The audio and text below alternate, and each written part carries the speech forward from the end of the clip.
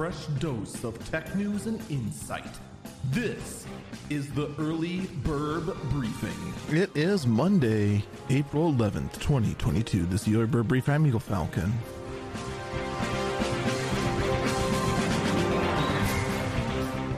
So Elon Musk had a big event in which he unveiled, or rather crested in, the new Giga Texas plant.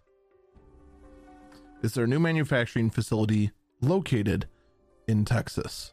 But then he had to go and make an update about some giant glaring questions. Like, first off, what the heck? Where's the parts? Where's the cars? Well, Elon Musk has said that don't worry, the Cybertruck and Tesla Semi are going to be in 2023.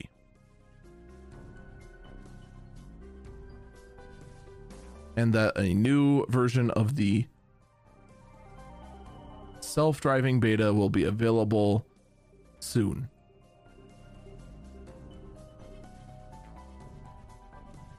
You know, I get that the pandemic put a huge hamper on the supply line. I get that. You know how Tesla doesn't have a PR department because they deemed it unnecessary? This is where the PR department really could have helped. They really could have used a PR department to, like, give updates, to at least, like, tell their customers that these sort of delays are going on, instead of just leaving everyone literally in the dark. But then again, this is Elon Musk we're talking about. Tesla had a reputation recently for at least getting close to their promises, but lately that's been absent. There is still no Tesla Semi.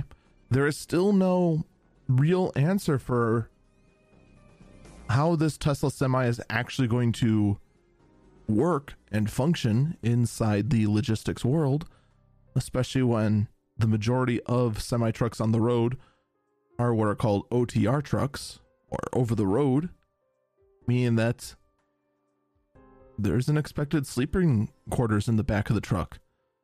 The Tesla Semi, as far as we're aware, still doesn't have one. There's still a lot of questions in regards to the Cybertruck as well, as far as its safety goes. Just nothing's being said about it, which is really bizarre.